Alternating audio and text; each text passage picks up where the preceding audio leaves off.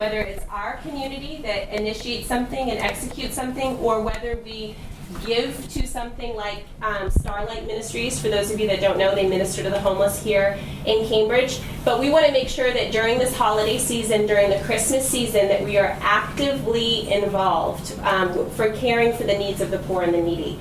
Because especially with the winter months here, so not just Christmas, but January, February, it's a very, very intense time for those that are poor and destitute. So this is what I'm asking. If you have it on your heart to be involved with outreach, compassion, evangelism, we're going to have a very quick meeting just to identify who those people are, and also to come up with our plan of action of whether we simply, for this time around, take an offering and sow it into Starlight and maybe send some people, or whether we want to go ahead as a community, do hot cocoa, boots, mittens. Basically, we want to identify the people that really have a heart to do that. So if that's on your heart to be involved with developing outreach here, just for 5 minutes after service in the kitchen, we're just going to identify those people, get email contacts, and set up an actual meeting. So 5 minutes after service. We are going to take tithes and offerings. And just a quick, this is not really a tithes and offerings. Hi, Jen. How are you? I would say this, and I'm exhorting us in every area of our life, that we give our first fruits to the Lord. Oftentimes, it's very easy with our time, with our finance, with every area of our life, that we end up giving the leftover, or the excess, or after we've done as we wish, or what we feel is priority, then to give the Lord what's left over after that. But I would just encourage us as a body of people that in every area of our life, that we seek to give the Lord the first fruits and the precedence, and before we've done everything else. And I know that that can be a very painful thing. I have a house that I want to do things to. I want to add things to, take away from.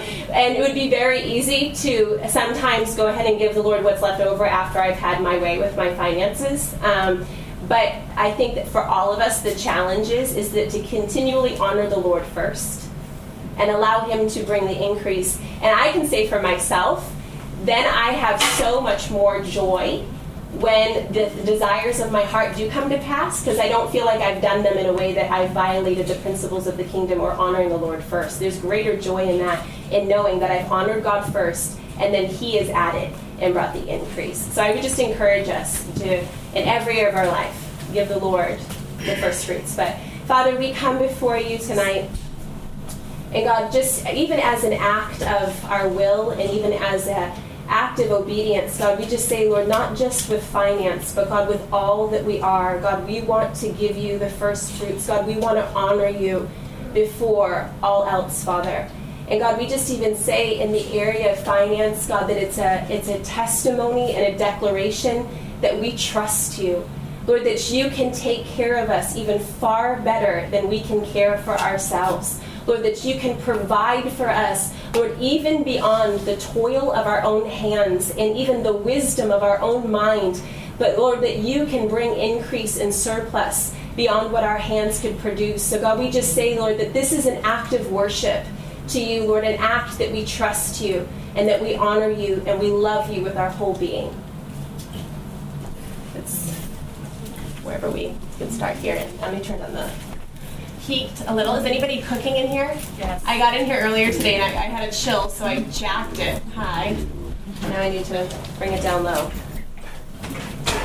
So, I'm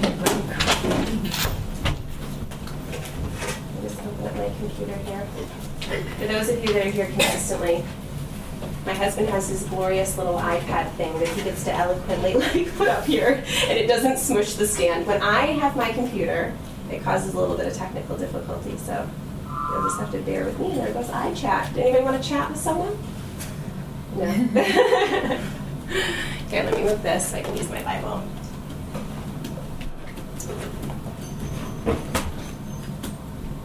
All right. So we're done with our series. As for those of you that haven't been here, I just mentioned that we kind of were working through what identified us as a people. Today, actually, I was talking to my husband, and probably this week, and because it was kind of my week to preach. And he said, what's on your heart to preach about? And I told him, I said, I really have kind of two themes that have been burning on my heart. I said, I really have been burning in my own personal life with a greater awareness of the Holy Spirit.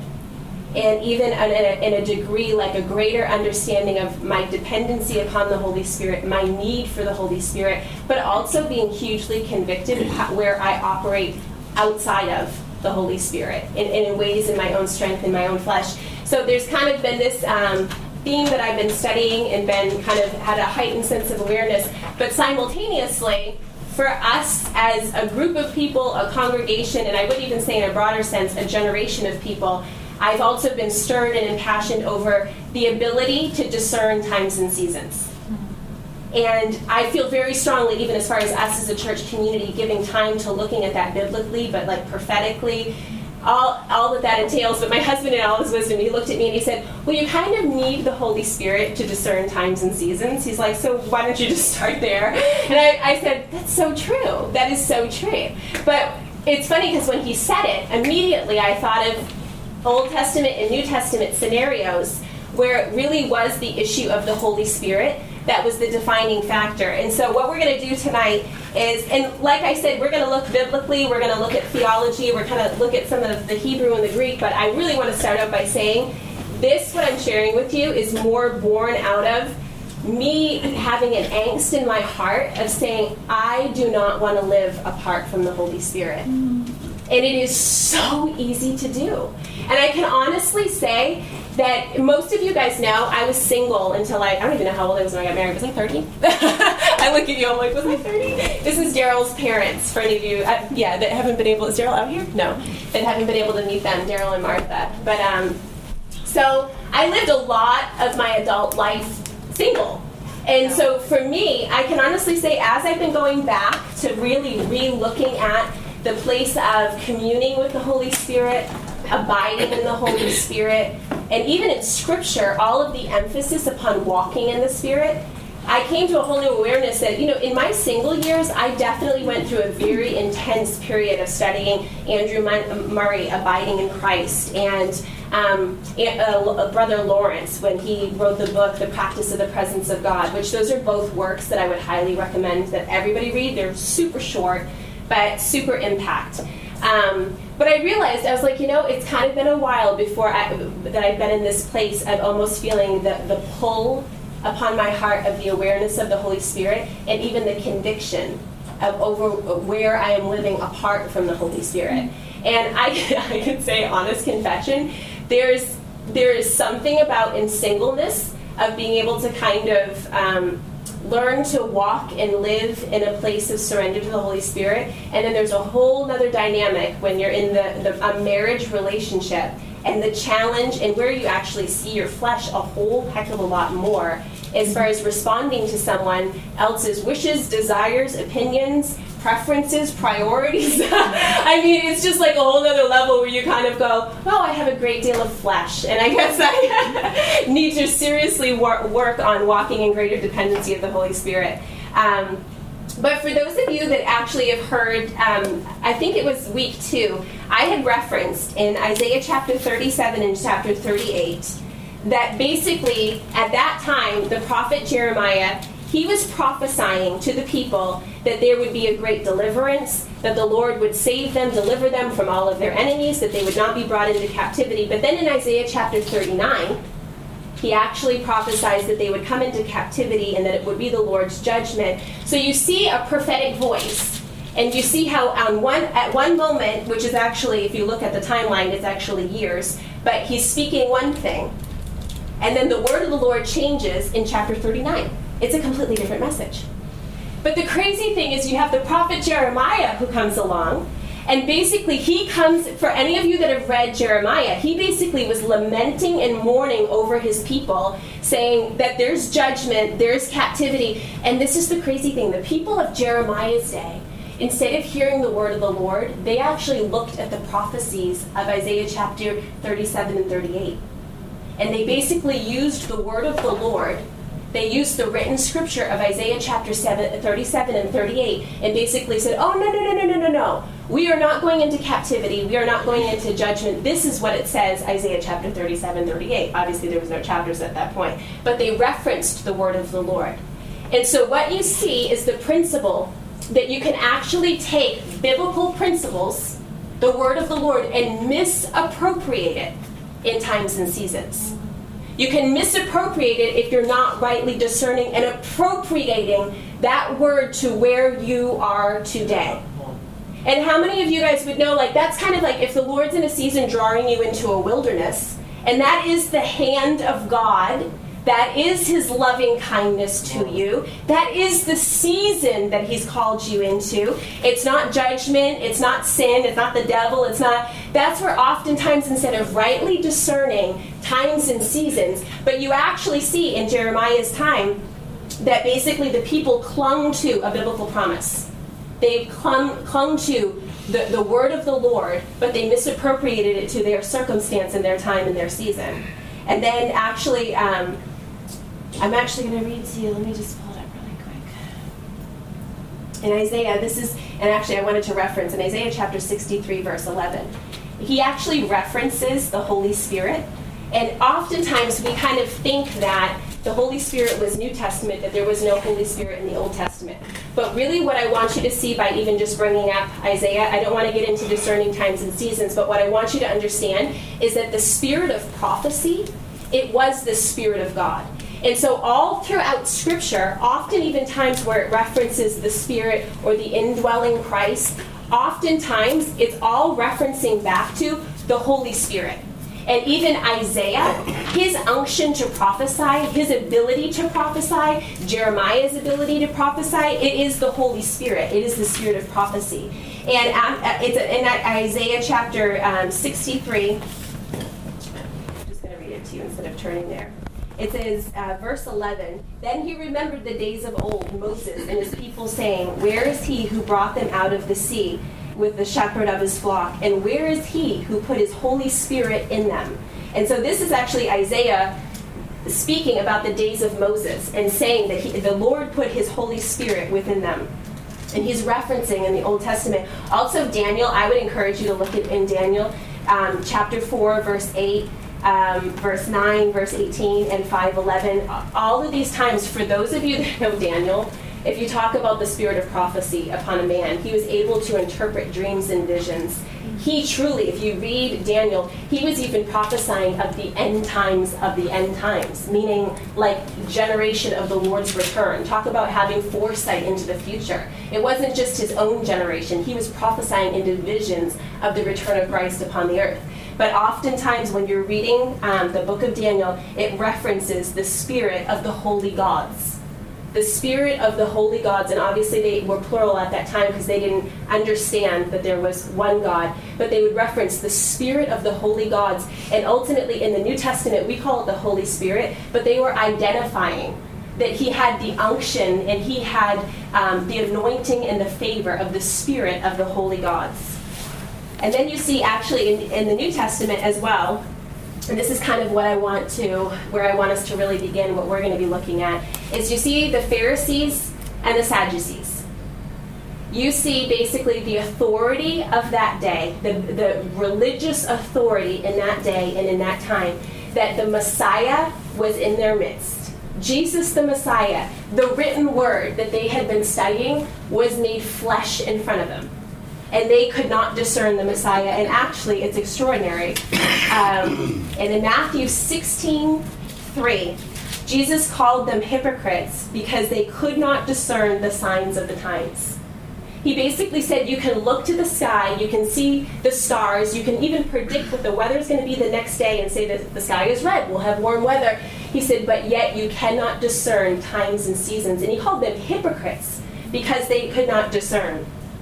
But if you look at really the mark of the Pharisees, it's this understanding they could not discern the Messiah in their midst. They could not even, if you think about it this way, if you spend that much time studying the Word, dissecting the Word, becoming a true authority of the Word, but yet the one that you've been studying and all the prophecies that you've been studying, they're made flesh in front of you, and you miss it completely. I mean, that right there, I know, I'm going to say for me, and I think for all of us, it should be a tremendous sobering point that we can be people that can study the Word, and if we get to the place where we're so focused even on the text or the language of it, but we miss the spirit behind it, of fellowshipping with the Holy Spirit through the Word. That when we read the Word of God, it's not just studying page after page or even principle after principle, but finding the life of the Holy Spirit in the Word. That's the challenge to us. But I actually want to,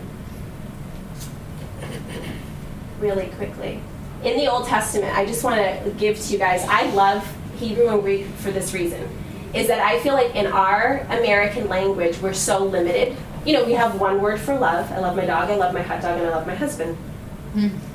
Like, okay, those are all completely different loves, right? There's a lot more, but when you study the Hebrew and the Greek, the word for love is completely different in relationship to the context of love. And so I think sometimes when we don't take the time to look back at it, we actually miss fully the understanding of what the Lord's trying to convey. But in the Old Testament, where the Holy Spirit is referenced, the word holy means apartness, sacredness, separatedness, a thing that is wholly consecrated to God. It often is referencing a sanctuary that is used as a holy tabernacle, specified as a body, meaning the body of believers when it's specified. So if you apply that, when we're referenced as a body, our physical tabernacle, that it's to be a sanctuary, completely set apart and consecrated to God. It's sanctified, it's prepared for God, it's dedicated to God. It's to be holy, sanctified, and separated completely. Also, the word holy is to be honored or to be treated as something sacred. It is to be observed as holy, kept sacred. I mean, that's the basic crux of it. But the word spirit, when the word spirit is used, it's God's spirit. It is the Spirit of God. It is the third person of the triune God. So basically, even in the Old Testament, and so that we can understand that basically when the word holy is used, it's used to define his character and his nature. It's used to define who he is in essence. So we can use the word spirit, like oftentimes throughout the word you'll hear the Spirit of God, the indwelling Christ. All of those things are actually referencing the Holy Spirit, but when it's used the word Holy Spirit, it's identifying his character and his nature and his likeness. I absolutely love this. When you study the Hebrew, when you're talking about the Spirit of God, it's actually referenced that the Spirit of God is like wind or like breath. This is how they understood the Holy Spirit. Like breath. And this is why you have to understand that they equate it to breath, because number one, you cannot see breath, but it's the essence of life. Like, you cannot identify the properties of your breath. I mean, you're breathing. How do we know you're breathing? There's the effects of it are bringing life to your body. It is the same exact thing about the Holy Spirit, and that's why it becomes, I mean, breath and even wind are mysterious things if you think about it. You see the evidence of the wind blowing the trees, but which way does it come? I mean, it's the mystery of wind and breath. There's a complete and utter mystery to the Holy Spirit, but what is undeniable is the evidence of the Holy Spirit. And that's what we're going to look at in the New Testament, is the fruit and the manifestation of the Holy Spirit in our lives. And that's what I want us even to use as a measuring line in our lives, is the manifestation of the Spirit of God. And really, this is what I'm hungry for. I am hungry that whether it's my personal life, my marriage, my family, our ministry, in every area, that I could identify that there's the manifestation of the Holy Spirit. And so what does that look like? I want to also say for those of you, number one, speaking in tongues is not like all-inclusive. Okay, I speak in tongues, so therefore I have the Holy Spirit. I want to tell you, I was baptized in the Holy Spirit. I don't even remember how old I was. I remember being in first grade. I used to witness to the kids on the playground, tell them about Jesus, and I would say, you want to hear me speak in tongues? And then I would speak in tongues, and I would say, I know how to get you saved, but I don't know how to get you filled with the Holy Spirit. Come back and I'll have my mom pray for you. So, I mean, and honestly, my mom would always say to me, she'd say, how old were you, do you think, when you received the baptism of the Holy Spirit? And I'm like, I have no idea. I just feel like it was almost like always there. I know that's odd to say. But I will say this, like the height of my rebellion, for those of you that know my testimony, I didn't really have one. I mean, I wore a mini skirt, and I think I smoked a cigarette one time, just, but I mean, my heart really did not wander far from the Lord, but at the height of it was like 6th, 7th grade. That was my real hardcore season. But in that season, I will say this, although I did not act out in a way that people could identify as not walking with the Lord, only we know the condition of our heart. And I can honestly say I was an angry, bitter, miserable young girl. And I was filled with fear. I can honestly say if the Holy Spirit did not deliver me, I would definitely be in a psych ward. I mean, I definitely have like an OCD tendency. You guys all know that. But I'm talking fear that was so controlling, so life controlling in every situation of my life, where I would be covered in hives. I would just complete and utter panic. But in that season of my life, even though I really was not walking with the Lord, I can honestly say I was not honoring Him with my heart. I was far from Him, regardless of any other circumstance. I can remember every once in a while saying, I'm not really walking with God. I wonder if I can still speak in tongues. And I can remember actually trying to speak in tongues just to make sure I still could. And obviously, I mean, most of you, if you've gone through a season of rebellion, you know that that gift is not taken from you. I can still speak in tongues. So I say all that to say that it is one of the evidences, and it's a gift of the Holy Spirit, but it does not mean that we are people that are controlled by the Holy Spirit, that we are operating under the Holy Spirit. I can remember in my teenage years kind of going through a real crisis of understanding my faith, and I came to the conclusion that I would rather see the fruit of the Holy Spirit in people's lives than necessarily the gifts of the Holy Spirit with no fruit. And it's kind of because I was kind of wrestling seeing it all. I saw people that were very evangelical, did not believe in the gifts of the Spirit, but I saw tremendous fruit of love and patience and kindness and true generosity. But then I saw people that could operate in gifts, but there was like no fruit of the Holy Spirit in their home. It was just utter chaos and disturbance. And I remember at that season of my life, but I will say where I am at now is I never want to divorce the two. I am zealous to see the gifts of God in operation, but not apart from the fruit of the Spirit simultaneously.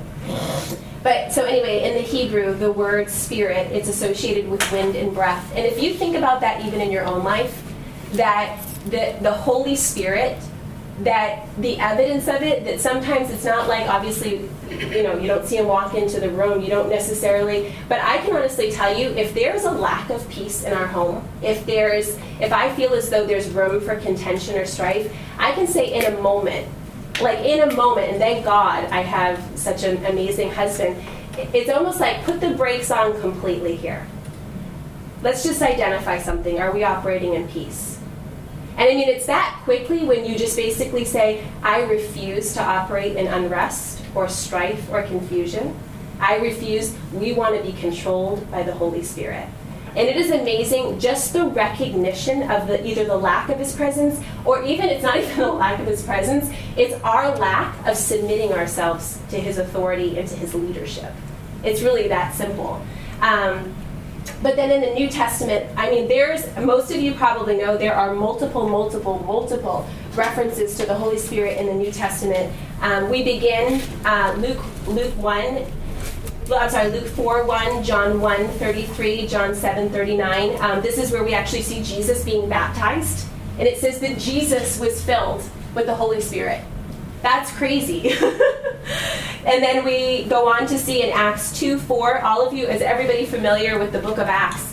That basically they're in an upper room. We've taught on it extensively over the past few weeks. They're in an upper room, they're having a prayer meeting, and there comes a mighty rushing wind through the room. And it says that tongues of fire rested upon their heads, and they were all baptized in the Holy Spirit in one moment. And then there was a great outpouring. But really what I want to focus on is Matthew 3:11. This is actually John the Baptist speaking. And when John the Baptist was speaking, he was speaking referencing Jesus, and he said, I baptize with water, but and those who repent of their sins and turn to God. But someone is coming soon who is greater than I am, so much greater. That is not worthy, I'm not worthy even to be his slave or to carry his sandals. He will baptize you with the Holy Spirit and with fire. And the understanding of the Holy Spirit in this context, hold on one second. I actually just want to pull up very quickly for you. When he references the Holy Spirit here, the emphasis upon that word is a most holy thing that is to be reverenced. It is incomparable majesty. A place that is sacred to God and that is not to be profaned. It is completely set apart. It is sinless. It is pure from carnality. It is chaste, modest, pure from fault, pure from guilt. It is immaculate and clean. And again, in this reference, the Spirit is referenced to the third person of the triune God, the Holy Spirit. What I also want to, how many of you guys, whenever you've read the word, have you actually read where it says the Spirit of truth? It's also referencing the Holy Spirit, and the emphasis at that point is upon the work and the power of the Holy Spirit. But this is what I want to say. When we reference the Holy Spirit, this is a very good way, and this is what I feel like, even in my own life where there's a sense of conviction, when we say the Holy Spirit, because that is how he's identified in his nature and character, a good distinguishing factor when we say, okay, is there the activity of the Holy Spirit in my home, in my family? A good way to distinguish that is the degree that we feel as though holiness is being worked in our lives. Because if he is the Holy Spirit, wherever he is, produces holiness. Now hear me, I'm not saying instantaneously, overnight, somehow we come out with garments that are gleaming white. But it's the work of holiness in our life. It is the awareness of areas where he convicts us. It is the work of the Holy Spirit to convict us. Because he is holy, and when he enters a place, when he enters a being, when he enters a spirit that is not, it is his job. And this is why I love where John the Baptist says, he will baptize you with the Holy Spirit and fire. He didn't even say in water, because the properties of fire are to purify. Even right here, when you study actually the Greek word for fire, with the Holy Spirit and fire, it's associated with being purified. And for each one of us, a good place to say is, God, I desire the Holy Spirit and fire. There should be a place where our time, our possessions, our finances, our language, our vocabulary, our meditations, our attitudes, every area of our life, that is the understanding of the fire of the Holy Spirit, that he's invasive. That is the understanding, even when I read to you, that's why I read to you the Hebrew and the Greek of the word holy, is so that we have a clear image of what holy is. It is completely sacred. It is in no way being profaned. It is consecrated. And hear me, I am in no way preaching a message that is as if somehow it's something that we work out in our flesh. This is why we're talking about the Holy Spirit. And this is the understanding. The more that we walk in fellowship with the Holy Spirit, the more holiness is worked in our lives. The more we live in communion with the Holy Spirit, the more truth is worked in our lives. It does not happen apart from the Holy Spirit. It does not even happen by coming and sitting in a prayer meeting once a day or even once a week. It doesn't come by attending a church. It doesn't, honestly, I'm sorry to say this, it doesn't even come by an accountability partner. I believe in all of those things. I'm in house of prayer, I'm in church, I have accountability. It all works in partnership with the Holy Spirit. But the Holy Spirit is the only one that can bring us to a place of producing holiness and truth in our lives. It's in that place of fellowship and partnership with him. It's in the place of learning to live in continual communion with him. And see, that's the thing that I actually feel as though in our Western church culture and mindset, because I'm from the West, I'm American, I'm in no way coming against our culture, but because our understanding of church has been so limited to a Sunday morning context, And just for those of you that haven't been here, we've actually gone through Book of Acts, how they broke bread together daily, they prayed together daily, they preached the gospel daily. We actually went through the numbers of 3,000, 5,000. It said that souls were added daily. The work of the kingdom, the culture of the kingdom, a lifestyle of worship and prayer and the preaching. Yes, they had jobs. None of them were full-time intercessory missionaries. Yes, we had their apostles and prophets and those, but they worked. They broke bread, they prayed, they preached, they evangelized, because there was no separating. And in that season, in that time, there was no understanding of we do church on Sunday and then the rest of the week we go about our business. And then we do church on Sunday and we hope we get a message that will provoke us and inspire us, and then we go about our business. It's the understanding that we are the temple of the Holy Spirit and we live in continual communion and fellowship. We live in continual even conversation. That's what I want us actually to look at through the passages of Scripture that we look at today, is that the only way for us to come to the place of remaining in the Holy Spirit and operating in the Holy Spirit is to continually dialogue with the Holy Spirit. I know I've had a lot of people just say to me, like, because it's true, you read the Word and it says abide in Christ. Okay, how do I abide in Christ? I have to go to work 7 to 3. All of the dynamics. For those of you that care for children, that can be really difficult to abide in Christ when they're testing your patience and you're sleep deprived and every dynamic of life, it really tests you. But this is what I want to say: the promise of the Word. There's an incredible promise that's given here, and so I want to read it to you. Actually, why don't you turn with me to Galatians 5:16. There's a promise that's given here. So we're talking about walking in the Spirit, right? We're talking about a place of continual fellowship with the Holy Spirit. But we have to understand that the Lord does not ever give us a charge or a commissioning or a command without a promise. And in this passage of Scripture, Galatians 5:16 is one of the great promises. It says, I say then, walk in the Spirit, and you shall not fulfill the lusts of the flesh. For the flesh lusts against the Spirit. That word lust means wars. So just substitute it there. For the flesh wars against the Spirit, and the Spirit against the flesh. And then if you jump down, and if you are led to verse 18, and if you are led by the Spirit, you are not under the law. What I want to emphasize here is in verse 16, this is the command, is to walk in the Spirit.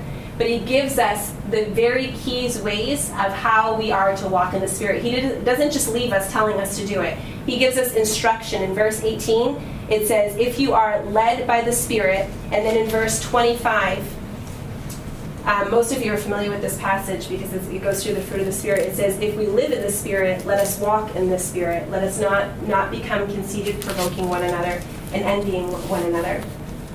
But what I want you to understand here is that when Paul is identifying the flesh, he is talking about physical pleasures.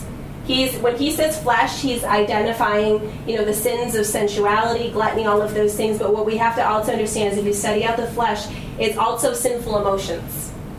So sometimes it's very easy for us to kind of point at the big, bad, ugly things and be like, oh, he's talking about the flesh. I don't operate in the flesh because I am not participating in any of those things. But he's also identifying sinful emotions. And when I say sinful emotions, how many of you guys know emotions that are not governed by the Holy Spirit are toxic? Toxic.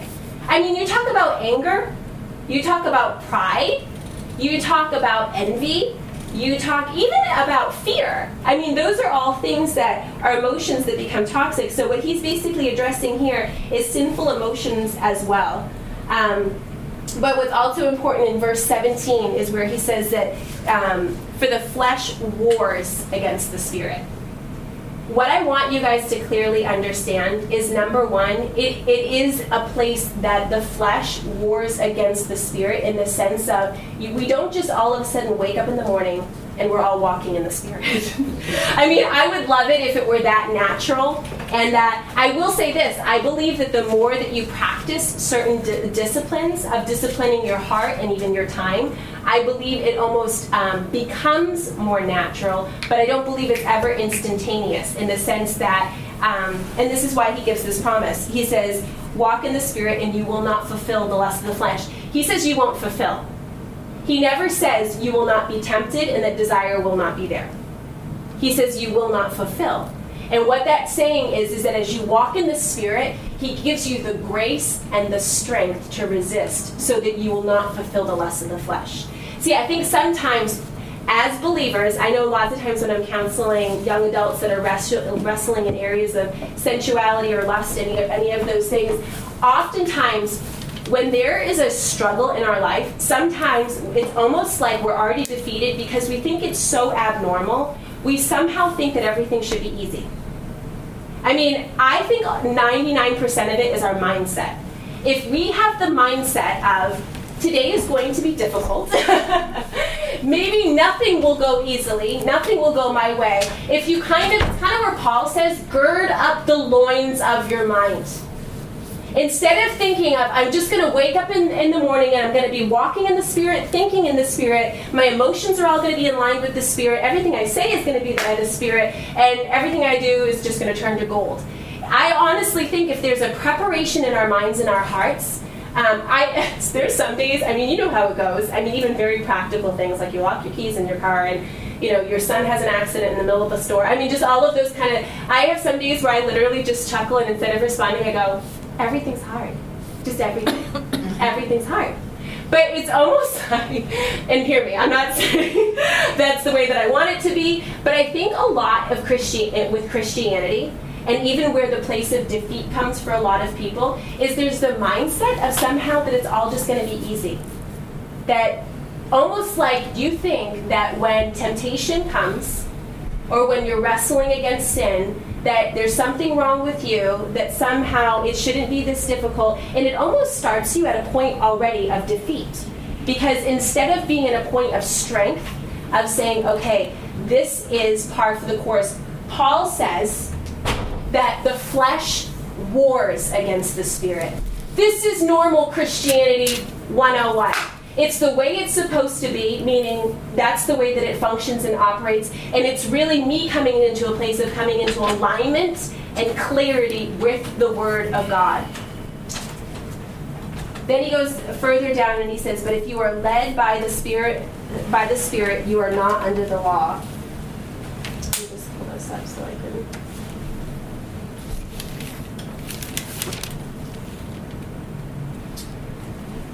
So the promise, and this is what I want us to cling to here, is that you will not fulfill the lusts of the flesh. But the key is walking in the Spirit. I can guarantee that there is a good number of people here in the room tonight that whether it's toxic emotions, and we talked about how sinful emotions that Paul is addressing, both of those, that there's areas of even discouragement or depression, that there's areas of anger and bitterness, that there's areas even of perversion, that you've opened the door in areas to pornography or unclean things, that the question becomes, like you begin to wonder, when am I almost going to be free from this? Or when is this almost season in my life? There's some of you that, where he talks about pride, there is such a focus on self. How many of you know, like when we're focused on self, that is utter bondage. It's almost like we cannot move and operate freely, because we're so focused on ourselves. It's an imprisonment that comes to us.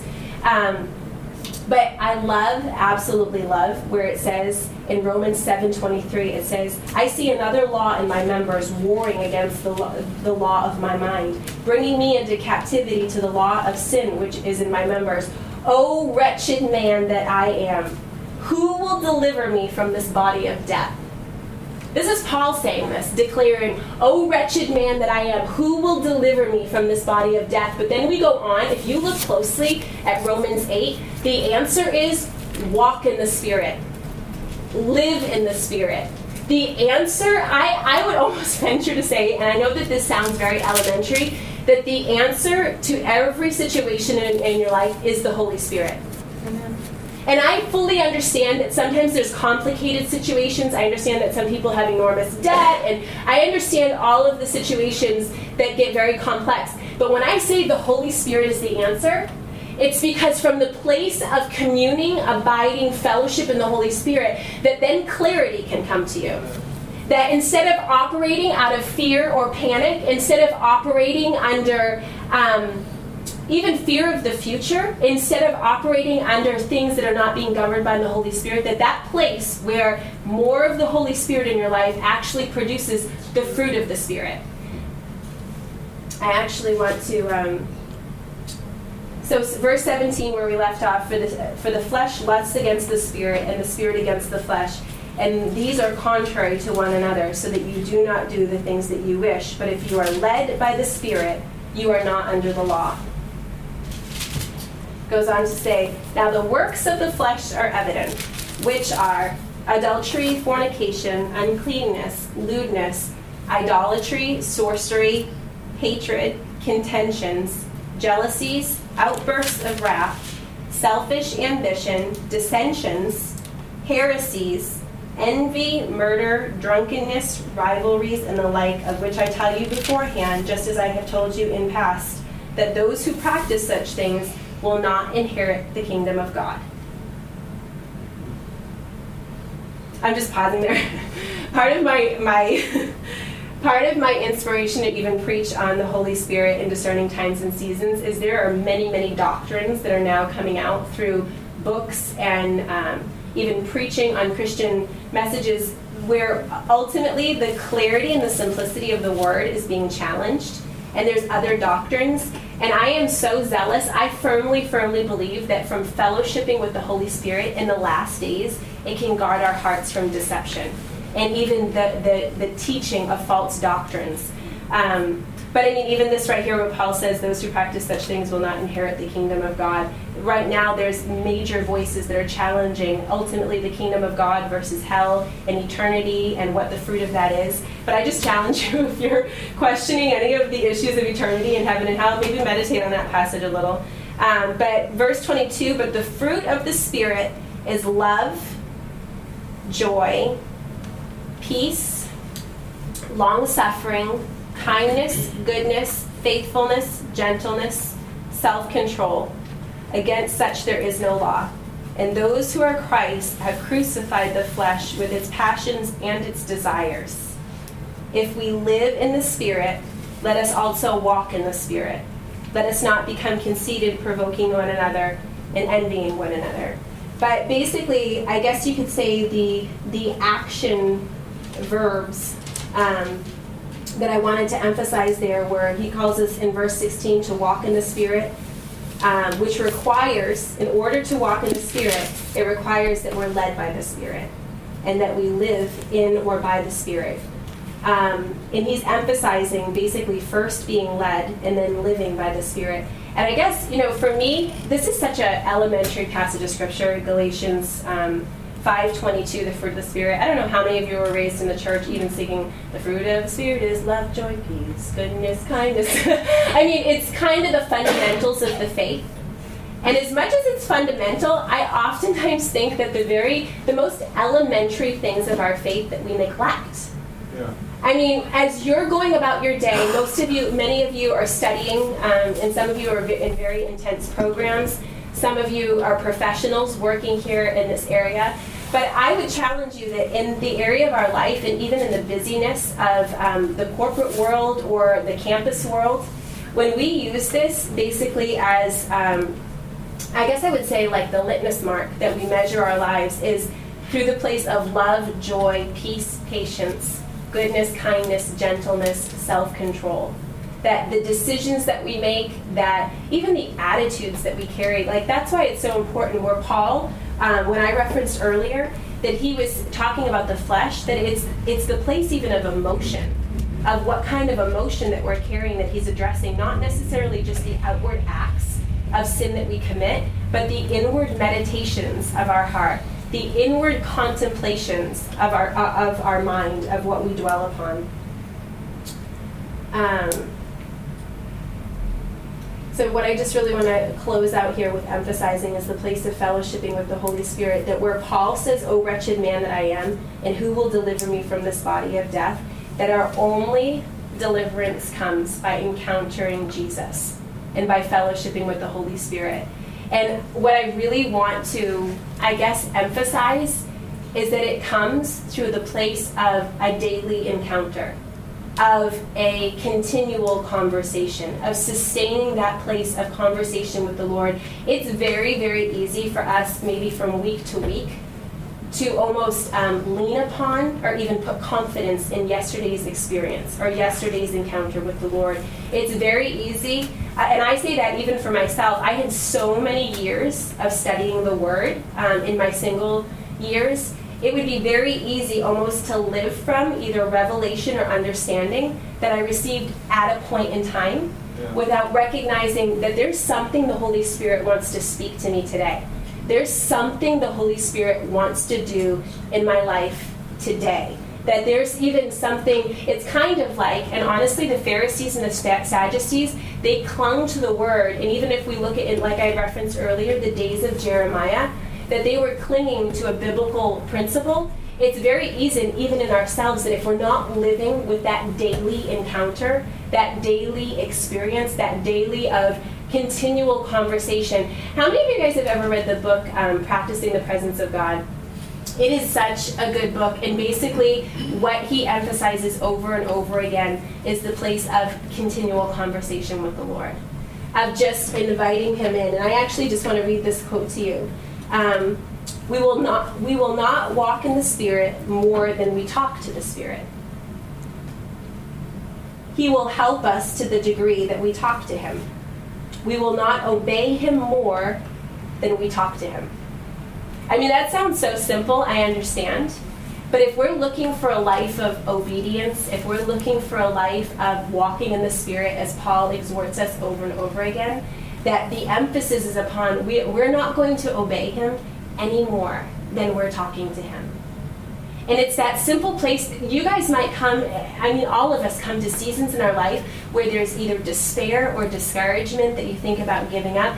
That is the place when we simply open conversation with the Lord, of just sharing our heart, that you're inviting him to speak back. It's that place of simply, I know for me, I mean, I can be utterly overwhelmed. I mean, I understand I only have one. Noah has 3. I can't even imagine people that are multitasking, multiple children. But I pretty much, for those of you that don't know, I'm fiercely committed to raising my son, so we actually don't have any other child care outside of my husband and I.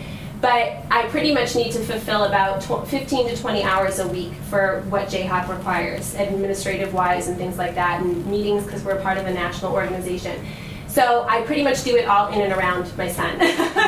So he comes first, all that comes second, but yet at the end of the day, I have to relate and fulfill responsibilities for our national organization. So with that said, I can honestly say that I love what I do. I love, even if I had an option not to do this or do something else, this would be my choice. I feel as though, and Daryl and I agree with this, that we feel as though we're doing what we were created for.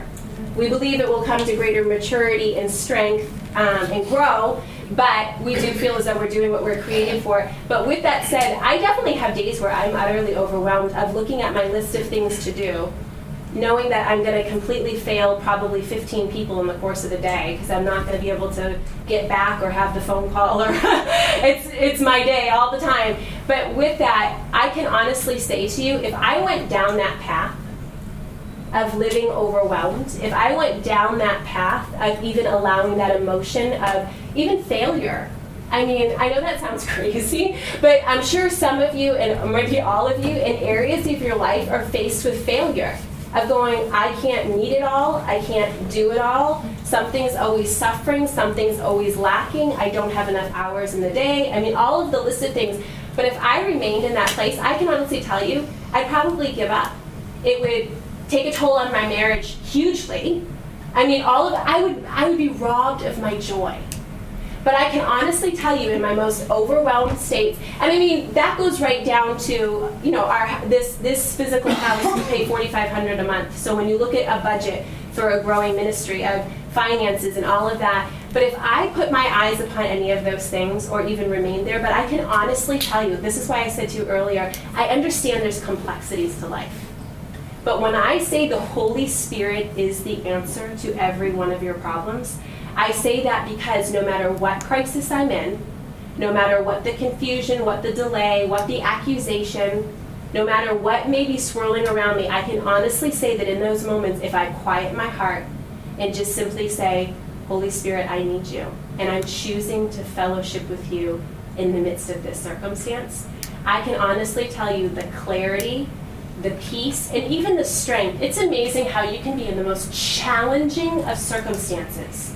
But when you are fellowshipping with the Holy Spirit, the amount of strength and grace, all of a sudden, it's as if, what was I so stressed about?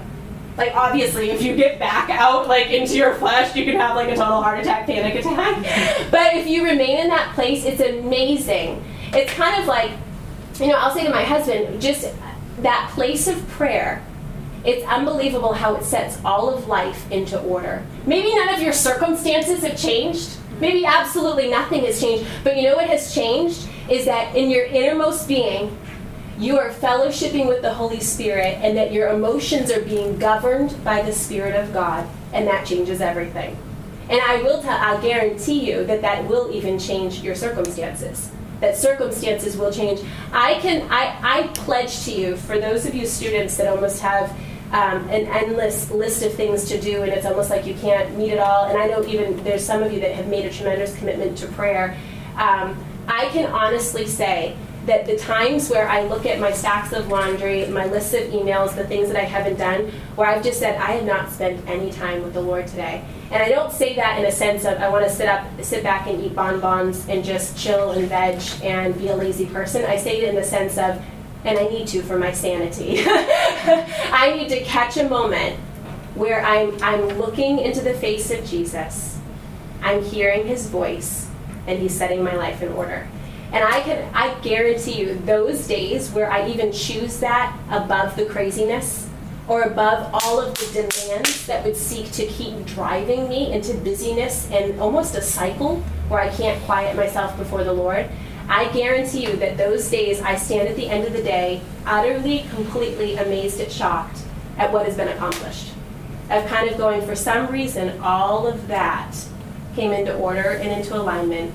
It all worked itself out. And the accomplishment of that day is so extraordinary. But there's twofold. It's number one, it's taking the time to sit before the Lord, taking the time to wait upon him, to hear his voice. But it's like we also talked about, it's that place of continual conversation.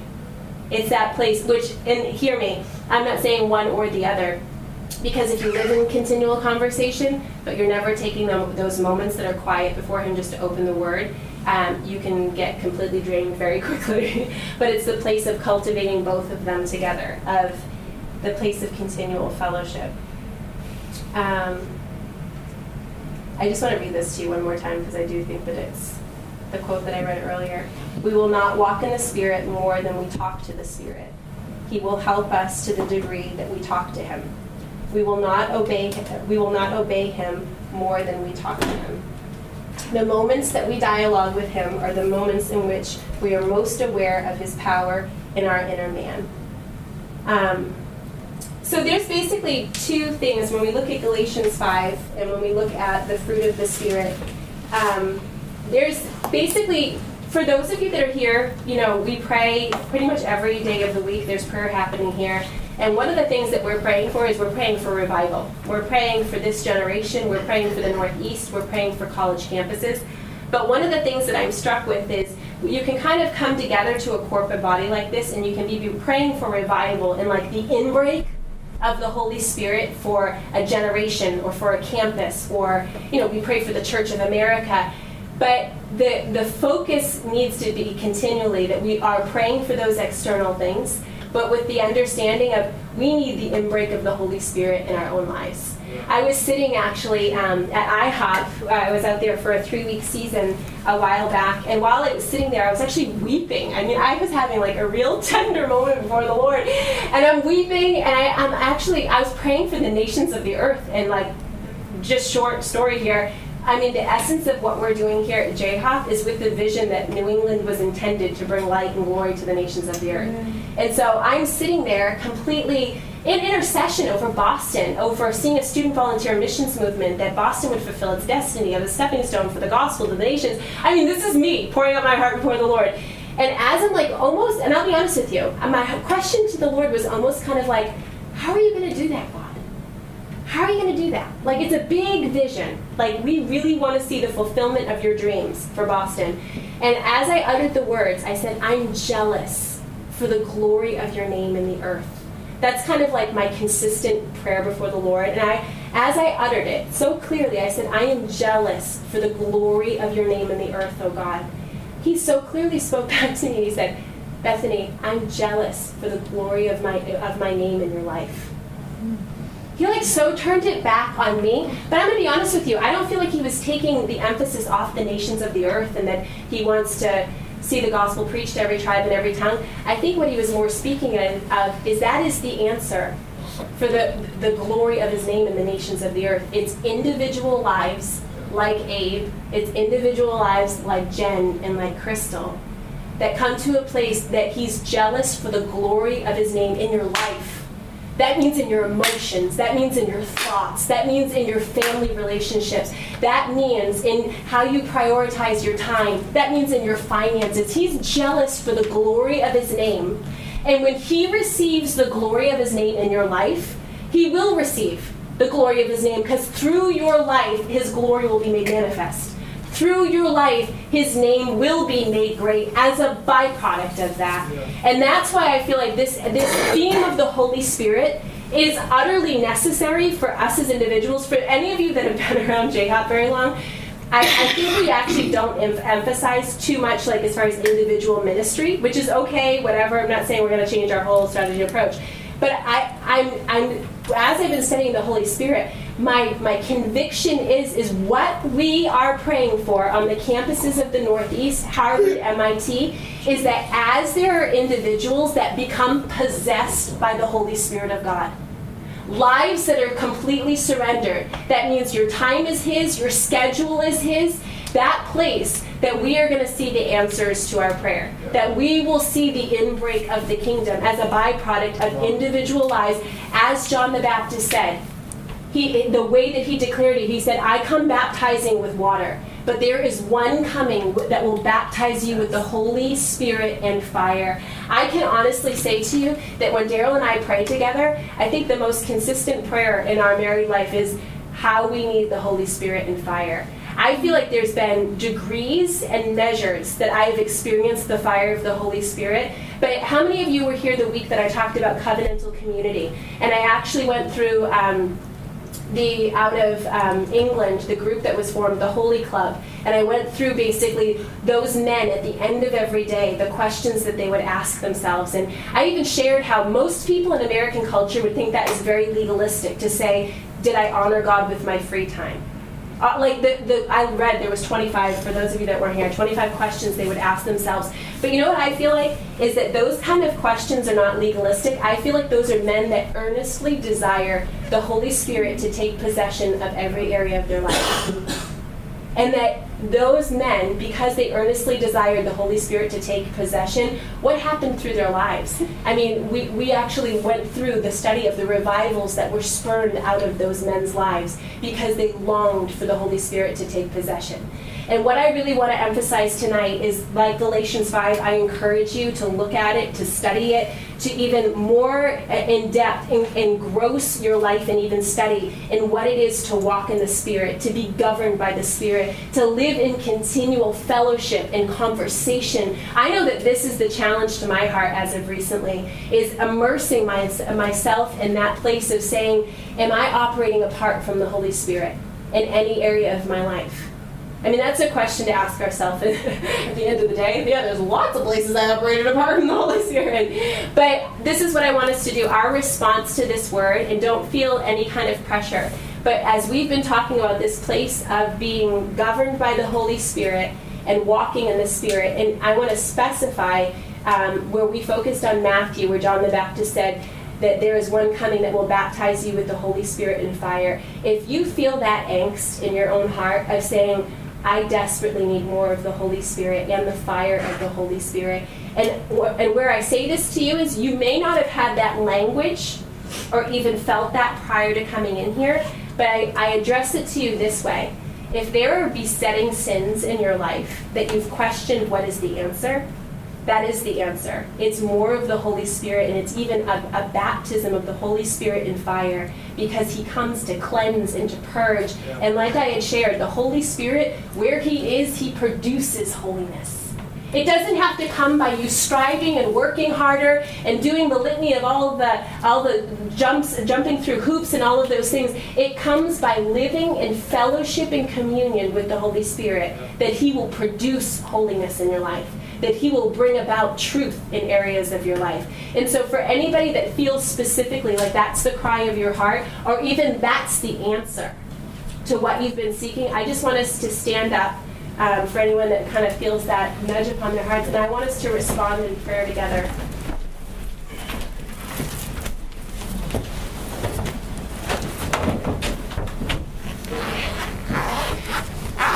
God, we come before you as people, and God, our confession is, Lord, that there's many areas in our life, Lord, that we have lived and operated even apart from the Holy Spirit.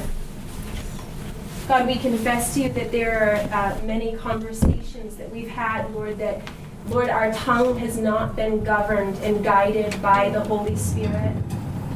God, we confess to you, Father, that even the priorities of our time, God, that there's many places where we spend time, Lord, that it's not completely yielded and governed by the Holy Spirit.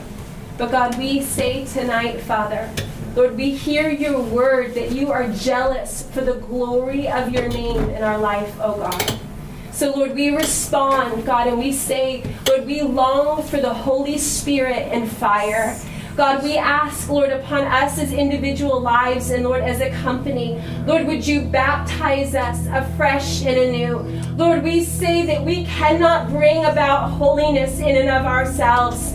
Lord, we say that we cannot produce the fruit of the kingdom, even the fruit of the Spirit, apart from the place of fellowship with you. So, God, we ask, Lord, even now, Lord, as we yield our lives, Lord, would you baptize our hearts afresh and anew? Lord, we ask, Lord, would you come with Holy Spirit fire, Lord, an all-consuming fire. Lord, would you come and overtake every chamber of our heart that has not been yielded to you. Lord, would you overtake every chamber of our life that has not been surrendered to your lordship and your authority. God, we say that we want all that we are to be yielded and surrendered. God, we want all that we are to be under your lordship, that you would govern and rule, that you'd establish your kingdom in our life, oh God.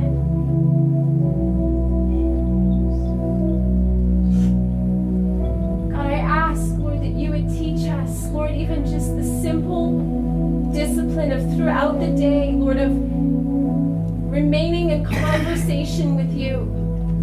Lord, just the simplicity of even asking you your opinion in your heart on the matter. Lord, we say, God, break into, Lord, our own ideas. Lord, break into our own desires. God, we say that we do not want to live independent of your Spirit. But God, we want to live, Lord, utterly surrendered and abandoned to you. So come and take possession of our lives. Holy Spirit and fire.